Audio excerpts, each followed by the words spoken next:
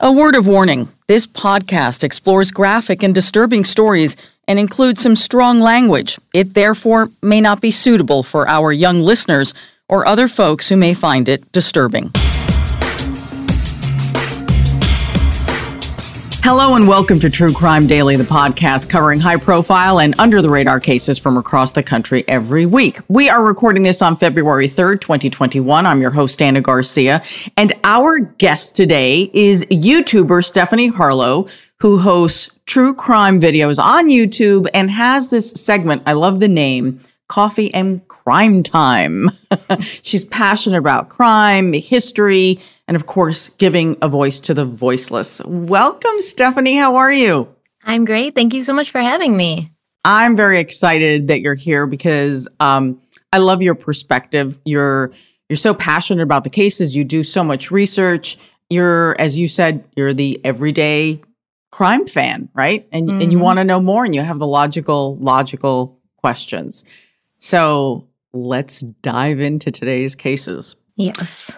So we've got an update on a really bizarre murder case of a paranoid tech millionaire Bitcoin guy who was making a bomb shelter because he was afraid of nuclear war. I know this is a case that you have been following, so I can't wait to hear your perspective on this one. And I know you've got a lot of details on that one.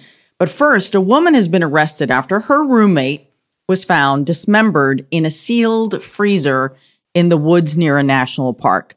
What is it with chopping up body parts? I feel like practically every week we have a new case on someone who's been chopped to bits.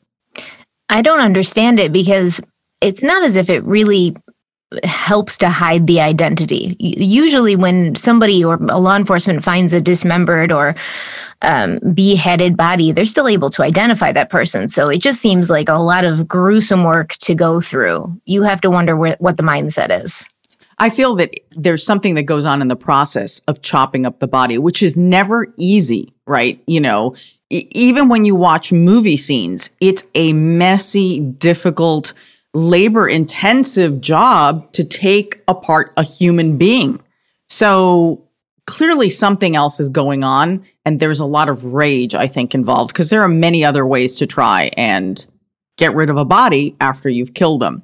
So let's look at this case. On January 21st, Corey Bomley, who's 59 years old, was taken into custody. This was a traffic stop in Dane County, Wisconsin. Now, there was a warrant for her arrest. The warrant was out of Oklahoma for first-degree murder with deliberate intent and desecration of a corpse. She is accused of allegedly killing her roommate, 53-year-old Talina Galloway, whose remains were found in Arkansas. So we've got like 3 states going on here. Lived in Oklahoma. Murder, according to authorities, took place in Oklahoma. Body was dumped dumped into a freezer and then left in the forest in Arkansas. And then the suspect moved to Wisconsin in the middle of all this. So a lot going on there. Yeah, she was on the move. And in fact, going through this case, looking at the extent that she went to cover up the crime and get rid of the body and kind of cover her tracks, I found to be almost impressive. Like, she really put some thought into this, I think. Yes, Stephanie, but it's always when the plan becomes more elaborate, the disappearance plan or the line or the story that's told, it all had to do with supposedly that Talina was upset because she had gotten a notification, right? She was told this is what was told to authorities. She found out she had COVID. She didn't want to go to the hospital, never wanted to be intubated. There was a Facebook posting saying, I've got COVID. I need some time to think about this. I can't deal with this, right? And then she disappears. Well, I think what happened was Corey said Talina left, went to the doctor thinking she might have COVID because she had symptoms, and she got screened. And then her doctor obviously didn't have the results right away. And he said, well, go home and quarantine just in case. Because this was, last March? Am I right? So or April. April. So that's just right. It. Was she last seen at the very end of March? April. There's like a 3-week window in there where it's very messy. Allegedly, she went to the doctor around this April 7th day when the Facebook post went up. So the doctor's not going to have her results right away. He says, go home and quarantine. She goes home and allegedly tells her roommate and friend, Corey, I'm afraid that if I have COVID, I'll have to go to the hospital and I'll have to be intubated. And obviously, that is a valid fear to have. That's a scary thing for anybody thinking that you might have COVID right on the cusp of it being a thing. Nobody really knew anything about it or how to protect ourselves from it. So these are valid fears. But then Corey says she just leaves because she doesn't want to go to the hospital and be intubated. And that's when she posts this Facebook post on April 7th saying, I'm not feeling well. You say she, when you say she, it's on Talina's Facebook page, but there is question as to who posted it. Is that correct? Personally, I don't think that she posted it. Yeah. Because it was I think the end of March, when the last person besides Corey heard from Talina, and that was her boss because she worked from home for Microsoft. So he was the last person, or he or she was the last person who spoke to Talina besides Corey. And Corey says the last time she saw her was April 7th, but she didn't report her missing till the 17th, I believe. Several weeks go by. And here's what's very bizarre.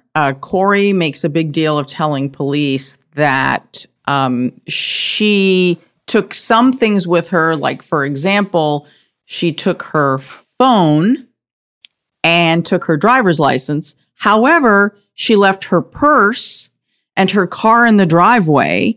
And Corey allegedly told police that she was headed to Arkansas and that, okay, so we're going from Oklahoma to Arkansas. We leave our car in the driveway. Oh, that's right. So Corey says ride sharing apps. That's how she got there. Yeah, but her phone was turned off. Talina's phone was turned off on the 8th. So, and Corey said she brought a lot of other random things. $700 in cash, to be specific. 2 guns, I think. Yeah, a 9mm firearm, a .45 caliber firearm, her meds, and a bottle of alcohol. Now, I don't know if she meant alcohol, like rubbing alcohol, which somebody might bring if they were afraid of COVID, or alcohol like liquor. That was a question I had. What kind of alcohol was she bringing in this ride-sharing app with $700 in cash and 2 guns? Yeah, none of this. I mean, when you step back, that story seems really incredible. And then for people who knew Talina either as friends or her family, none of this seemed to make sense. It was out of character. And this is where all the red flags are coming up. The story just doesn't make sense. It may be elaborate, but if it doesn't make sense, I feel that sometimes, and again, Corey is just charged here, but I do believe that sometimes people go so far in trying to be so clever that sometimes the simplest answers, are a lot easier. There's less messing up, but when it gets so detailed and so convoluted, you're like, what? Yeah, I don't know if you're an Office fan, but Michael Scott is always telling Dwight, keep it simple, stupid, right?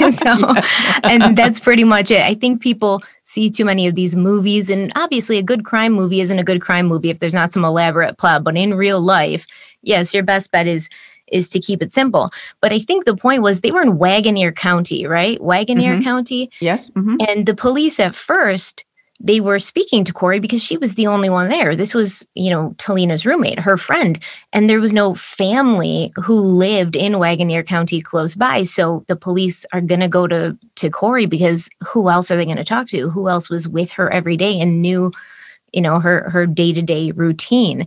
And the family who's not local, they're like, no, she would never leave. She would never not contact us. She would never turn her phone off. This doesn't seem like her. But Corey's like, well, she was in a bad mental state. And so I think at first the police initially were like, well, maybe this could be, but then things started popping up, right? That seemed Yes, off. but I do believe also that police always, immediately, always, the last person to have seen someone who's disappeared under suspicious circumstances, to me, the car in the driveway when you're in an area that is not urban is very suspicious. Mm-hmm. And women do not leave their purses. Yes, you can take your cell phone and your ID, but if you're going for a long time and you're going far away, that's not logical. So I have a feeling that from the very beginning, because it's always, you always look at the last person and the person closest in that person's life, right? So that's either going to be a roommate, a housemate, a lover, a best friend. They are immediately tops on the list here. So police say that another huge red flag was that apparently, this is according to the police, Talina never saw a doctor, that she was never tested for coronavirus, for COVID-19. And that, again, leads us back to her family now saying that post on Facebook doesn't make sense. It doesn't sound like her. Nothing is making sense. And I think if you're the police, when you confirm that the person who has disappeared, that the important part of that story is she's freaked out about coronavirus and that she wasn't tested and didn't go to the doctor, that's a massive red flag. And who's the one person telling you that story? Well, it was Corey.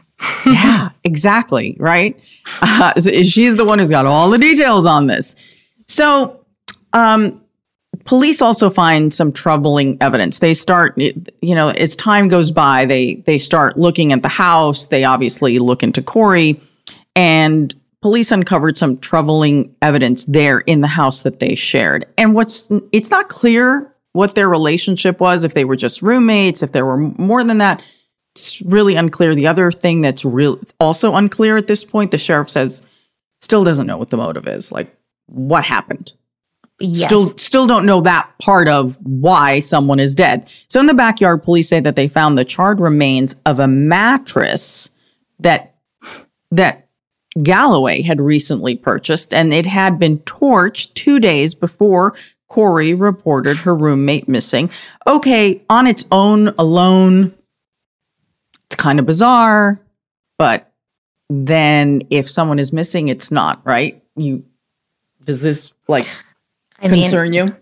I live in New York, so I'm not, burning mattresses in my backyard at any time. So it's bizarre for me personally at any time.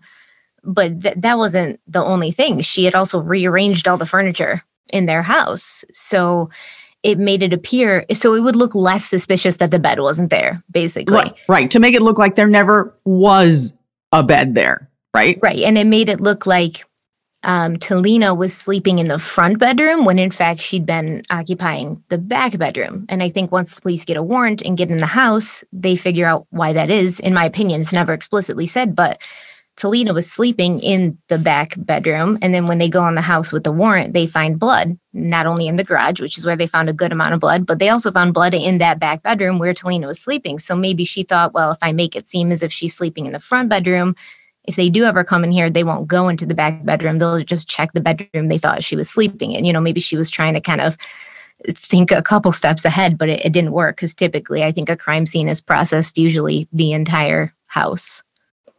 Yes. And also this whole idea where she's constantly pointing in an opposite direction almost of the evidence. After a while, you just know to look in the opposite direction that she's pointing you in because that must be exactly where it is.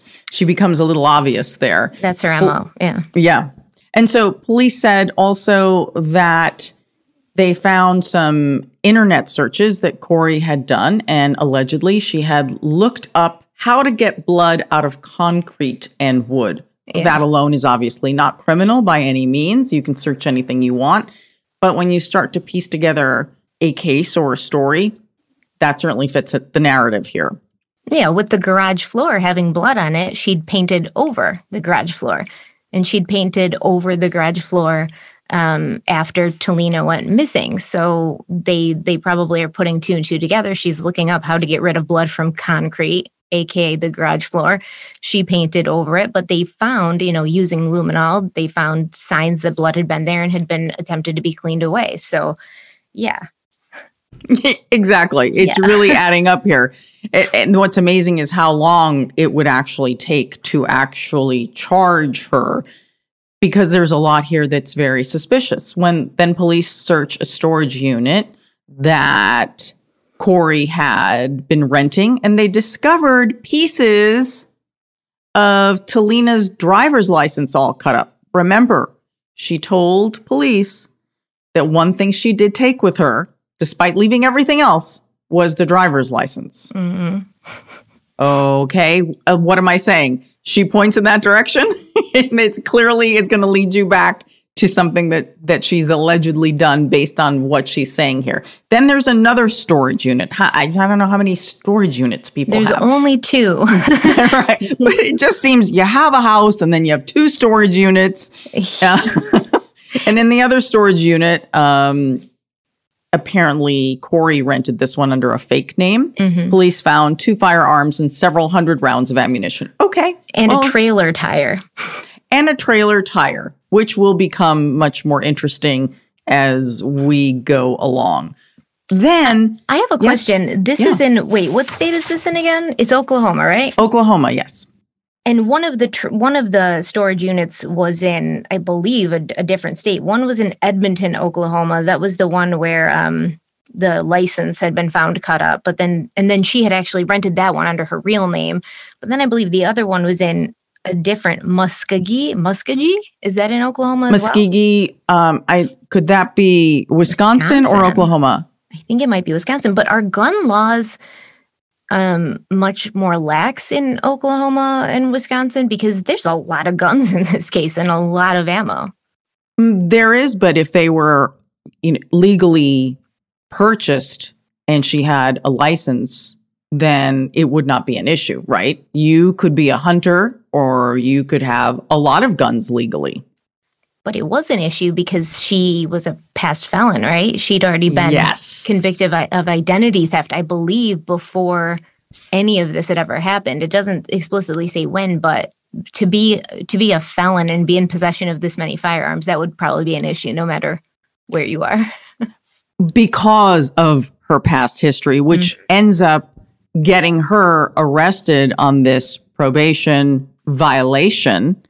And she does bond out, and then that leads to the move to Wisconsin. So now she's got some legal trouble going on a separate charge, but that is not connected directly to the disappearance of Talina Galloway. Well, the original one wasn't, but this second one, because she was arrested, before she was arrested for murder, she was arrested for using Talina's credit card to pay for her lawyer. She was arrested for selling, her things on eBay. She also took Talina's truck, I believe it was, and brought it to a scrapyard. And she told the people at the scrapyard, oh, this is, it's legally my truck. It belongs to a family member. It did, but it's not worth it for me to sell locally because it's not running really well. So I'm just going to scrap it. Like, give me whatever you can for it. And the people of the scrapyard were like, I don't know what you're talking about. This car runs fine, but okay. They gave her $200 for it. But then later they said they were not going to have any problem selling it locally because it was a fine car. And then she was arrested for that, using Talina's credit card and selling her truck, pretending that it was hers. So she was arrested for that initially, I believe, in June. And then she bonded out. And I think at that point, let me know if you agree, the police are thinking at this point, like, she's involved, but this is all we can get her for right now. She's involved with this woman's disappearance. Right. Selling her personal stuff on eBay, Talina's things, obviously is very disturbing to Talina's family. But one could make the argument, okay, well, people always react weirdly when people are missing. I'm not giving her the benefit of the doubt. It's like, but people don't always react the way you expect them to. Was it suspicious? Absolutely. And then as police say, using Talina's credit card to pay for her, meaning Corey's lawyer attorney fee, $1,500. That's incredible. Right. That's incredible. So all these things, when you piece them together, look incredibly suspicious. Also, sometimes there's a coldness to us. Like I said, you never know. People react so weirdly. But the fact that Corey was selling her roommates personal things as opposed to, I don't know, a saw or, something that maybe wasn't as personal. Mm-hmm. The fact that the items were more personal gets you back to that whole, when someone chops someone up and it takes so long, what's brewing, right? Yeah. Is it personal, or was it just, hey, I just need some money? An indifference, like you said, a callousness, a coldness. Yeah. Mm-hmm. All right. So now we have Lori arrested on June 6th on these 5 counts of obstruction of justice, 2 counts of destruction of evidence, 1 count of credit card fraud, and 1 count of larceny. That's for all the events that we just described. Mm-hmm. Now, she also faced 4 charges of possessing a firearm while registered as a felon. That would be the issue. Mm-hmm. She could not legally have had those firearms. So because she was a previously convicted felon, as you said, in that credit card case involving fraud. At this point, she moves to a suburb of Madison, Wisconsin. To me, this is honestly, this next part is the most fascinating of the whole case because everything hinges on what's about to happen. So on June 8th of 2020, a witness in Arkansas contacts the local sheriff's department to say that she's seen this pickup truck that's towing a small trailer, and it's driven into this secluded area near a national park. And for anyone who, people are always on top of other people who are trying to illegally camp or park or anything like that. So this is a vigilant person. And I guess I found her to be very brave. Really? Yeah, because she said it's the middle of nowhere. It's a secluded area. She saw something she saw to be suspicious. And this woman, she was like, I'm following this vehicle. Right. And to me, I would have been like, if I see something suspicious, who knows what I'm walking into? I guess. But if you have like ownership of the area, if you live there or you use this park, you become very protective. That's what I mean. It's like usually a lot of like fishermen who are out, they will always report someone who's fishing illegally. If you're a hunter and you see someone hunting illegally, it's almost as if it's part of your world and you're preserving it. And you have this sense of, it's like the nosy neighbor is how I describe it, right? I know just in my neighborhood, it's like, what's going on? What is that car? I've never seen this. We're just like that. So she wants to know more. Okay. And she says the activity seems suspicious. She detects a foul odor and then said, quote, that it was a foul smelling thick liquid that had pooled on the floor of the trailer, according to the sheriff's deputies. So she calls this in. And this is what I didn't understand. She sees the truck with the trailer drive to the secluded area. She walks over, finds the vehicle in the trailer. Nobody's around. Mm-hmm. So she looks over and she says she smells an odor by the trailer. Now, was the trailer open at this time? And that's how she saw inside to see the floor of it, this thick smelling or foul smelling liquid? I can't tell you 100% because I don't know that fact, but it doesn't seem plausible that it would have been open, because if it had been open, then she could have seen the rest of it. Unless whoever drove this truck and trailer there opened the trailer, took the refrigerator and Talina's body out of it and was disposing of it at that point when this woman approached. So the trailer was open and that's how she saw what was inside. Yes, and that could be possible. It's interesting that they haven't released this person's name, and as part of this investigation, as I always say, there are always a lot of details that are missing that don't make sense that generally will come out in court as the case progresses. Now, she was very smart because she wrote down the license plate and then she called the sheriff's department. And this to me is the tragedy. It's a misstep, I'm going to say, or a missed opportunity as well. And it would cost the investigation 6 months of time because of this. I was listening to the sheriff's press conference yesterday, and he kind of sidestepped whether Arkansas dropped the ball here, because the call was made, and because he was vague on his answer, at least in my interpretation of his answer, it seemed like the officer or the deputy went out and didn't find anything. Although I was reading into some of his words the question of whether anybody went out there. That was just what I gathered from yesterday's press conference with the sheriff. Okay, So let's continue along. On January 14th, so we're moving along 6 months here, the same witness, the same woman, she's walking in the woods again in the same area. And this time she finds a white box-like freezer with its lid taped shut and a foul smell coming out of it. This poor woman. Oh, she's amazing. She's amazing. She's going to have nightmares, though, at this point. Honestly, I think the sheriff's department should hire her. She reports now to the Polk County Sheriff's Department, the same place she called 6 months earlier. She calls it in. Deputies go out and they find human remains inside this freezer. And here's the best part of it. This witness wrote down the license plate the first time, and she still had it in her notes. She still gave it to them plate. Again. Yes. And where in the world did that license plate lead to? Talina Galloway. Mm-hmm. Isn't that interesting? The victim. Yeah.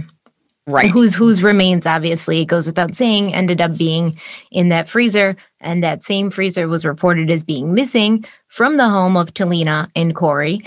And that same freezer was suspected to have been in this trailer that Corey lied to police and said she didn't own. She said she'd sold this trailer in March, but then even, deputies and witnesses had seen the trailer after she'd sold it, I think as recent as like May. And it ended up that she'd stored it at a friend's house. And when it was at her friend's house being stored, she'd had it plugged into electricity. So I believe the police are theorizing that at this point, Talina's body was inside that freezer, which was inside the trailer, which was plugged into power so that it would obviously keep her body cold until Corey could figure out what to do with it. After that, she then took the trailer from this friend's home and put it in that storage unit, the same one where I believe where the license was found cut up.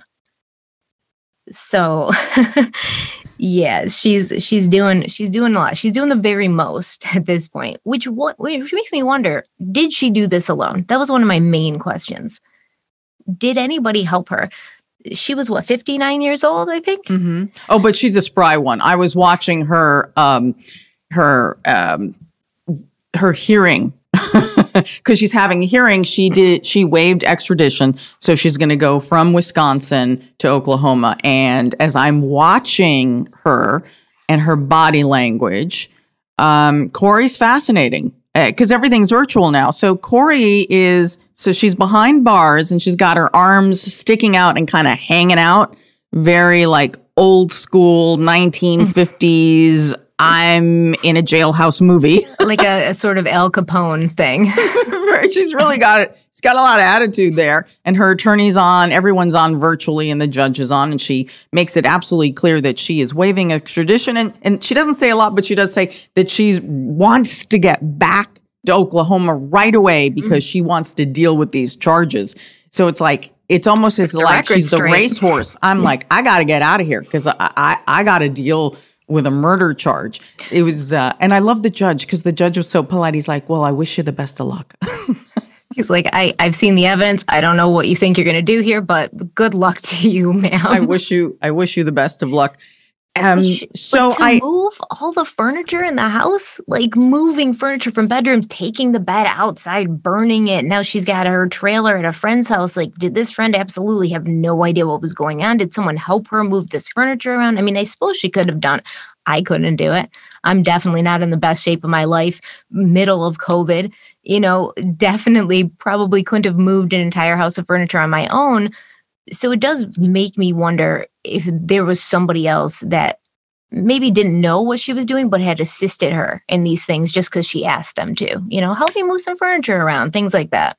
It's possible, but also I would say if she indeed did do all of this, she had several weeks ahead of everyone. She had weeks ahead of the police before Talina was reported. Mm-hmm. So that time is precious. You can get a lot done with that time. It's one thing if you're trying to hurry and get everything done in 24 hours. Mm-hmm. But if you have a few weeks lead time to do that, to haul stuff, I think it is possible.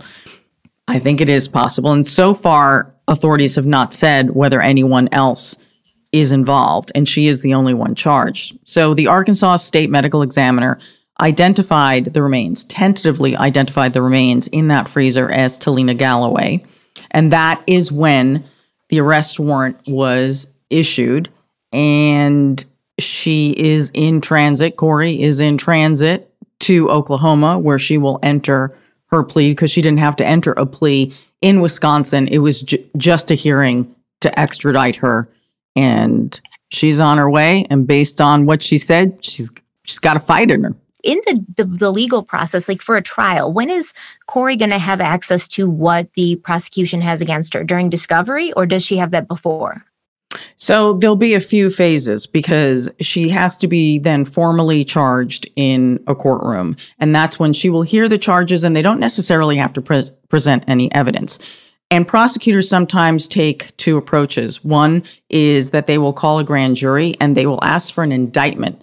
And sometimes the reason prosecutors ask for indictments is because it's a sense of them having an independent body substantiate and support their charges. Does that make any sense? So you don't have to get a grand jury indictment. You can just bring charges. So it'll be up to the prosecutor to decide if they're going to present some of this evidence to a grand jury, and then the person is indicted. Then there's also a pretrial hearing. And in the pretrial hearing phase, the judge basically has to make a decision. Is there enough evidence to proceed with going forth with a trial? Most of the time, the pretrial hearings the judge generally finds that there's enough evidence, at least that there is a suspicion that you could present.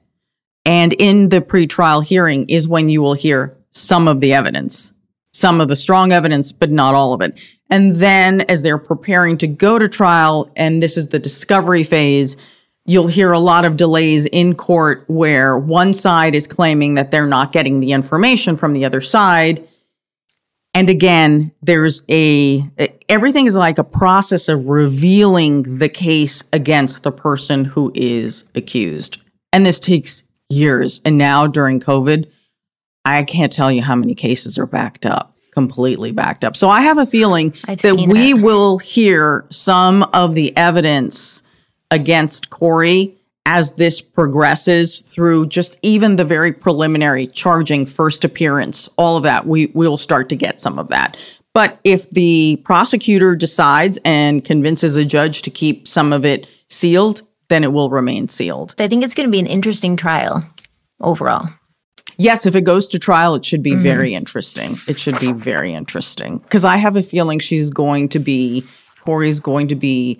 very animated and vocal about her defense. Now on to a very bizarre case. In 2017, a millionaire day trader who had a secret bomb shelter in all these tunnels built under his home in Bethesda, Maryland, was sentenced to 9 years in prison for the death of a worker who got caught in what prosecutors labeled a death trap. The worker was helping to build these secret tunnels for Daniel Beckwith, who was a one-time university electrical engineering student, a computer expert, a wealthy day trader. He was into Bitcoin. He was obsessed with the threats from North Korea and the possibility of nuclear war. I mean, this is only one of his obsessions. So he decided to build this secret bunker. And I know that you've been following this, Stephanie, so you're going to have a lot of details. I'm just going to give a little bit more on this case, and then you can just chime right in there. So what ended up happening was that he didn't want to, according to prosecutors, Daniel Beckwith didn't want to hire a professional contractor to build these secret tunnels because the whole point is they're secret, and then he would have to tell someone. So in trial testimony, because he wanted to keep it secret, he hired someone who he had been having some business dealings with. He hired 21-year-old Asika Kafra, and he had met Kafra because he had invested $5,000 in Kafra's startup venture. Okay, and that's how he met him. And Kafra would then work for these really, really long stretches in these deep tunnels underneath the house. And I mean, the way the prosecutors described the electricity was being run through extension cords from the house into these tunnels. It sounds very unsafe. It obviously was not permitted. And ultimately there was a fire and Caffer got trapped and died. And so that's what this case was about. What responsibility did Daniel hold in all of this? And as I said, he was convicted on 2 charges, and we're going to get into that. But I know you're dying to tell us about Daniel and all of his weirdness and this situation. Well, it's a sad story because both Askia and Daniel had very interesting backgrounds. Really sad. Daniel Beckwith, whenever I do these cases, I like to look as far back as I can because I really think somebody's upbringing, the way they're raised, what they're exposed to in early childhood especially, is going to shape a lot of who they become in their adulthood. And Daniel had an interesting upbringing. His father, David, he was a trained singer. He trained under like this famous French composer. He'd performed in musicals and operas. He even performed at the White House once. His mother, Linda, had initially studied at Columbia Law School. She'd worked briefly for a government attorney, but then she kind of became anti-government. So, and you see this a lot. And I mean, myself, I completely understand that, questioning your government. She eventually told her son, like, I think all politicians are just grimy. It doesn't matter which side they're on. From my experience in Washington, I've seen horrible things and I don't trust politicians. And that's fine. But Linda kind of took it to a whole nother level at one point. And I think it happened when her husband, David, got diagnosed with Parkinson's in 2000 because she would become his, obviously, full-time caregiver. And this is a lot of stress mentally and emotionally for a family on top of certain anxieties and idiosyncrasies you already hold. And it seemed like Linda kind of became a hoarder. They were very protective of Daniel. They didn't let him go outside and play with other kids. He was homeschooled from, all through school. He never went to a real school until college. He was homeschooled. The people in his neighborhood said he, into his late teens, was not allowed to go trick-or-treating without both of his parents with him. And then the house, whoever was allowed inside the house, which was not many people because they were very insulated. They didn't like to go out and they didn't like people coming in. They said it was messy. It was like the home of a hoarder. There was papers everywhere and books and food half eaten on plates, things like that. So this is how Daniel grew up, with a very paranoid and anxious mother, a sick father, and overprotected, lived in a bubble, had no outside influences besides what he saw and heard at home, which I can only imagine what it was. And his mother, thought he was brilliant. He learned to read when he was a toddler. So she would just tell everyone, he's going to do great things. He is a genius. And so he came to see himself as a genius. And I think it's safe to say he was above average intelligence. I don't know his exact intelligence scores, but he was smart. He claimed he finished most of his high school curriculum by the age of 15 because he was homeschooled. So then he started kind of doing a self-education, blowing things up in his yard for chemistry class. He had a home lab where he did electrolysis experiments. Electrolysis experiments? Yes. I don't understand. The removal of hair? That's what I thought electrolysis was. But that's what they say. He also had a very big fear of death, right? And this, I believe, comes from being raised by a mother who's like, if you go outside, something bad's going to happen to you. It's bad out there. You're better if you stay in here. This is commonly seen in children of parents that do this. So in 2010, he enrolled at the University of Illinois, and this was the first time he was away from his parents and out of the house. And everybody in his neighborhood was like, "Oh, good for Daniel. He finally has a chance to live a normal life. Like, we hope this goes well for him." And he was anxious. But then, just a few months into being at school, his mother is diagnosed with cancer. Well, she was diagnosed with cancer far before this, but she had never gone to the doctor because she doesn't trust doctors. So just a few months into being at school, the paramedics go to his mother's house while he's away. They take her out, and within 2 weeks, she's dead. And then his father starts to decline after this as well, health-wise. So Daniel is just a mess at his mother's funeral. Everybody said he just looked dazed. His life's changing overnight. And now he sees like, well, maybe my mom was right. Bad things happen out in the real world. He puts his father back into assisted living. He goes back to school, but then weird stuff starts happening at his school. Engineering students are getting these weird emails that don't make any sense. They seem like they're coming from professors, but it's clearly a hacker. One day, somebody tried to get into the school and couldn't open the door, and it turned out that all of these external locks on the school had been filled with this goo substance. Glue, right. They had been glued. Yeah. And it took, I forget, almost $20,000 or over $20,000 to actually re-enter the school. And it turns out Daniel was kind of the one who was responsible for this. And he did a lot of other things too. They go into his dorm room, they find a bunch of stuff that implicates him in these things. Surprisingly, it doesn't seem like he was expelled. He was arrested and, then yeah, that's kind of a form, I guess, of expulsion. But then he was let out. Right? Well, he was not sent to prison. Mm-mm. He was placed on probation. But then back at the school after. Right. Weird. think they wouldn't want him back. Is it clear? Did he absolutely go back to school? That's not clear to me. It says he's back in Bethesda, Maryland by... Yeah, I'm not sure whether he actually went back to school. I'm not certain of that timeline. Well, the reason he ends up building this bunker eventually, because eventually he's not in Illinois anymore. He's back in Bethesda permanently. He was afraid of a nuclear attack due to his proximity to Washington, D.C. And I read this book a while ago. It's by Robert Wallace. He's an ex-CIA agent. He spent 40 years in the CIA. And I remember something so specifically from the book that says if you live in the D.C. area, and that includes Bethesda, Maryland, at any point, you have a 99% chance of being within walking distance of a spy.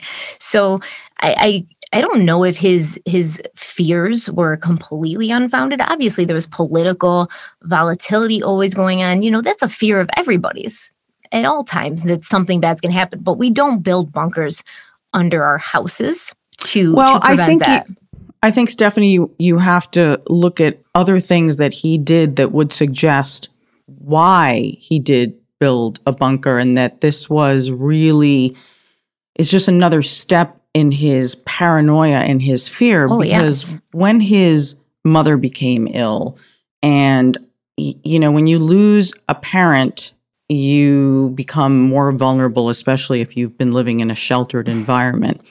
So he went so far in his college years at this time, when he lost his mom and he's feeling incredibly vulnerable, he takes like his mother's minivan and he reinforces it with Kevlar steel. He starts wearing a bulletproof vest himself almost all the time. Because he heard that if you were people in his age group are most likely to die from a car accident. So he's very, very worried about the world around him. And it's obviously a very scary place for him. Mm-hmm. So if you look at this pattern, it almost makes sense. It's in step with his fear that he would need this bunker and these series of tunnels. Now, how he met Khafra, again, is interesting. He was kind of living his whole life on the web. His life existed virtually, and he was very well known for his trading and his advice, and he had a lot of people who always wanted to hear what he had to say. And he was doing well with his trading. And so Khafra had this idea, and he needed an angel investor. And I'll keep this part of the story, I think, a little bit short. He invested the $5,000. Khafra tried his best to get other investors. It never really ended up working, but Khafra looked at Daniel as someone who was not only brilliant, but also someone who had access. And I think some of this paranoia may have started to rub off. So he manages to convince him to help him to build these tunnels under his home. And I didn't get the impression that I felt like, because there's all these texts, you can see the texts that Askia is sending. He wanted him to invest money in his app, which is actually really brilliant. I feel so bad for this young man because he had so much promise. He was very smart. He actually had a great idea for an app. And, him and his partner, Askia and his partner, were trying to get it. Obviously, they looked up to these Silicon Valley millionaires, multi-billionaires, people like that. That's what they wanted to do. And he wanted to invest money. But then I believe something happened. And, he gave him some money. So Daniel gave him $5,000. And then he was like, well, I would like more. And Askia said, I'll do anything. I'll get a part-time job. I'll do whatever I have to. I'll help you with your bunker. And then Daniel was like, well, yes, I think that we will make that deal. So it wasn't, it's sad because Askia was in a vulnerable position where he desperately wanted to reach his dreams at all costs. And like you said, as he and Daniel spent time together, and I mean, Daniel is this strange, elusive figure who just not one of those people like, don't call me, I'll call you kind of people. The first meeting they had was at a hookah bar and he was wearing like a bulletproof vest, underneath his shirt. And he was like, well, you never know what's going to happen. So as they're communicating and meeting, yeah, it's going to rub off on Askia, as any kinds of extreme sorts of beliefs do when you start to think about them and you spend a lot of time with that person. So I think he saw this bunker that Daniel was building as something very legitimate. And if it helped him to be a part of it and he would actually get what he wanted at the end, then it's like a win-win. Like, I'm helping my new friend and I'm getting what I want out of it. But he was actually posting on Instagram, which I found interesting. While he's like in the tunnels digging, he's like posting his progress on Instagram, which did not really coincide with me for Daniel's level of like security. Like, did Daniel not know that Askia was posting this on Instagram? Because Daniel didn't even want Askia to know where he lived. So he told him, I believe, that he lived somewhere in Virginia, made him wear these goggles when he drove him there, and then drove like farther than he should have, and then just ended up in Bethesda, right? Basically. Yeah, so the family actually thought that their son was actually working in Virginia because the whole setup of getting him to the tunnels and the pretense here was all that it was in Virginia. So let's get to the day of the fire. On September 10th of 2017, Khafra was working in the tunnels when this accidental electrical fire broke out in the basement above him. Remember, he's under the basement of the house. Khafra smelled smoke, climbed up, tried to escape, but was overcome by smoke. And he had, apparently, according to prosecutors, that because of the hoarding and the clutter, it was even more difficult to get out. A neighbor noticed the smoke and called 911, but at this point it was too late because Khafra had already been overcome. The jury convicted Daniel Beckwith of second-degree murder and involuntary manslaughter in the death of 21-year-old Khafra. Authorities never accused Daniel Beckwith of trying to intentionally kill him. It was not an issue of what you would call a murder, a typical murder. Instead, they argued that Khafra had been subjected to such dangerous and haphazard working conditions that essentially Daniel caused his death. So at Beckwith's nearly 3-hour-long sentencing in 2019, he was described as, you have, brilliant, obsessive, somewhat uncaring. It appeared in some degree a lack of empathy for others, but if you don't have a lot of communication with human beings, that may have never been installed. That button may have never been installed in you. So that kind of leads us all to today and why we're having this conversation, because a Maryland appeals court has overturned the conviction. So Beckwith the conviction on the second-degree murder the appeals court has said that there wasn't sufficient evidence to warrant that charge. So unlike a straight homicide charge, second-degree murder includes what is called, quote, depraved heart. And this describes a death that occurs due to an extreme disregard for human life. And the argument was the conditions under which he was working, Daniel had no regard for human life. But in this 62-page opinion, which was filed last week by a 3-panel judge, this is their analysis. They believe that there is a difference between a reckless disregard for human life and extreme disregard for life. It does seem like shades or degrees, but when you're dealing with charges, sometimes that really is the difference, is that shade or degree.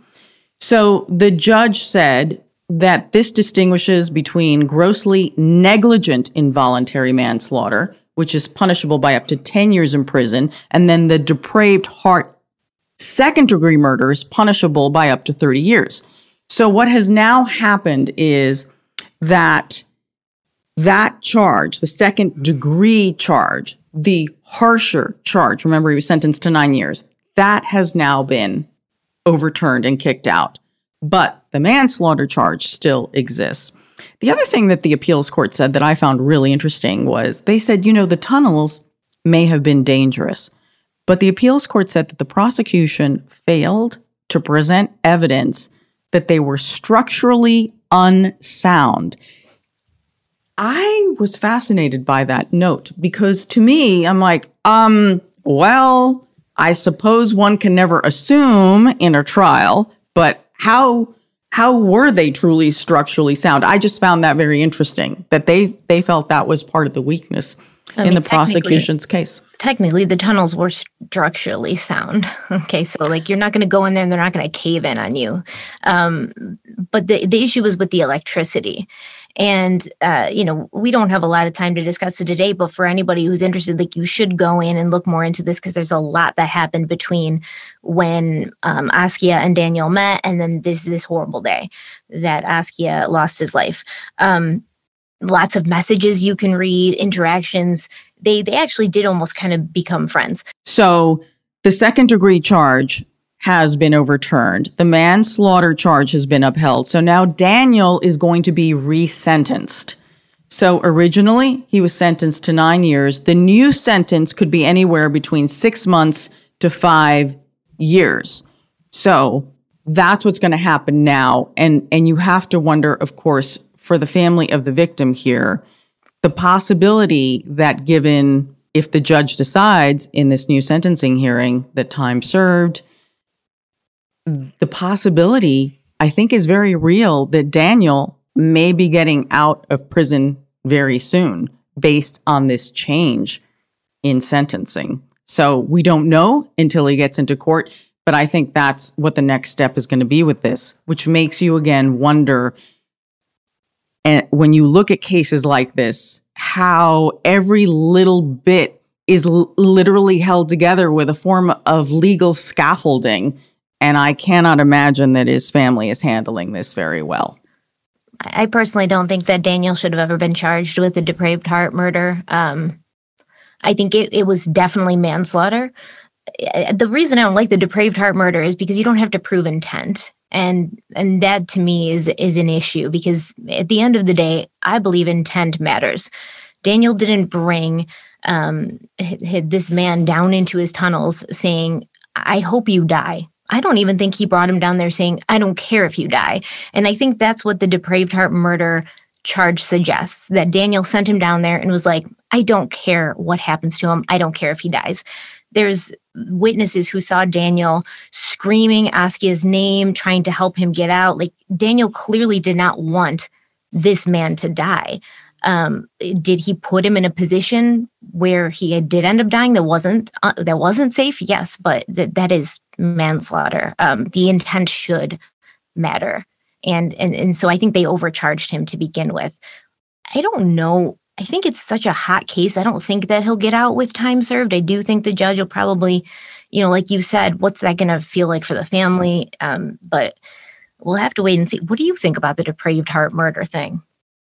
I don't know because, everyone's actions do matter, right? Everything that you do that leads to a situation which is dangerous, I think, and this may not be the perfect word, but I believe that based on the case as presented, that Daniel has fault, has liability in this other man's death. Absolutely. So I don't know how much he should serve for that and what the proper penalty for it is, but it is a human life. Mm-hmm. And there does appear to have been some disregard for human life based on the circumstances of the death. For sure.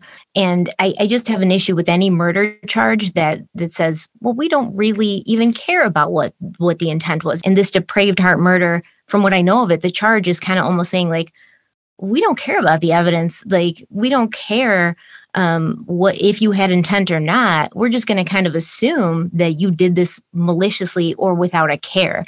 And that's kind of, it's almost more emotional than evidentiary based, but these cases are emotional, but at the same time, we want to make sure that justice is served fairly in all situations for the victims and for the people who are on trial. We want to make sure our justice system is fair to everyone. So this is our comments section. These are the crime stories you all are talking about. A South Carolina couple is arrested for making porn videos on the Myrtle Beach Skywheel ride and in a community pool. Eric Harmon and Lori Harmon, both 36 years old, have been arrested on a variety of obscenity charges. Myrtle Beach police opened an investigation into indecent exposure on January 12th, and they said that they found the videos. Of course, I'm always curious. It's like, well, how'd they find the videos? Okay. Police say that in one video, the couple is having sex in a gondola. It's a wheel with a gondola, a very typical kind of ride. And based on the video that you can see what's going on there in the gondola, through the glass. In another video, the couple is having sex in a community pool over at Surfside Beach. Okay, so Lori Harmon faces 3 counts of indecent exposure, 2 counts of participation in preparation of obscene material. I'm always fascinated by the level of these charges and the detail. And then malicious injury to personal property. I guess they don't want you having sex in their wheel. Eric Harmon has been charged with 2 counts of indecent exposure and 1 charge of participation in preparation for obscene material. Okay, so the following week, the couple gets arrested again because this time the charges are similar. New charges against Eric and Lori for allegedly having sex in the Food Lion parking lot. So it's almost as if their locations are getting a lot less exotic, a lot more pedestrian. They're trying. And, Food Lion. And then a bench near the Floral Lake playground. My concern there might be if it's close to a playground, that's probably, where they push the limit way too far. And then Lori is also accused of filming herself. This is the kicker. Filming herself urinating at a baseball field while at the playground. Okay. All right. Yes. Jennifer F. writes, somehow I don't want to use public pools anymore. I've always been afraid of public pools. Mm-hmm. And Mark V. writes, she's definitely a keeper. Jennifer F. Classy. Being very kind there, Jennifer. Yeah. Okay. Well, that is our program for this week. Stephanie, it's been a pleasure having you. Where can people find you, find your content? On YouTube, it's just Stephanie Harlow.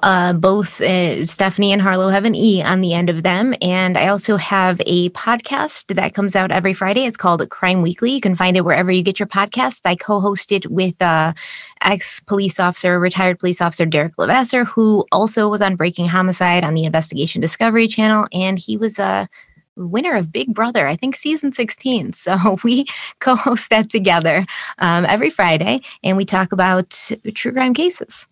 Okay. So how did you end up getting so fascinated by true crime? I'm just curious. Not an easy answer. I was a very morbid child from very early on. I read Anne Rice vampire books probably way before I should have. I think I was 8 when I started reading those and, got into kind of like dark things and always had I don't know, I thought about death a lot, but not in a good way, not like, ooh, death, but as a young child thinking like one day I'm going to die. And I think once again, I had that mortality salience like way before I probably should have.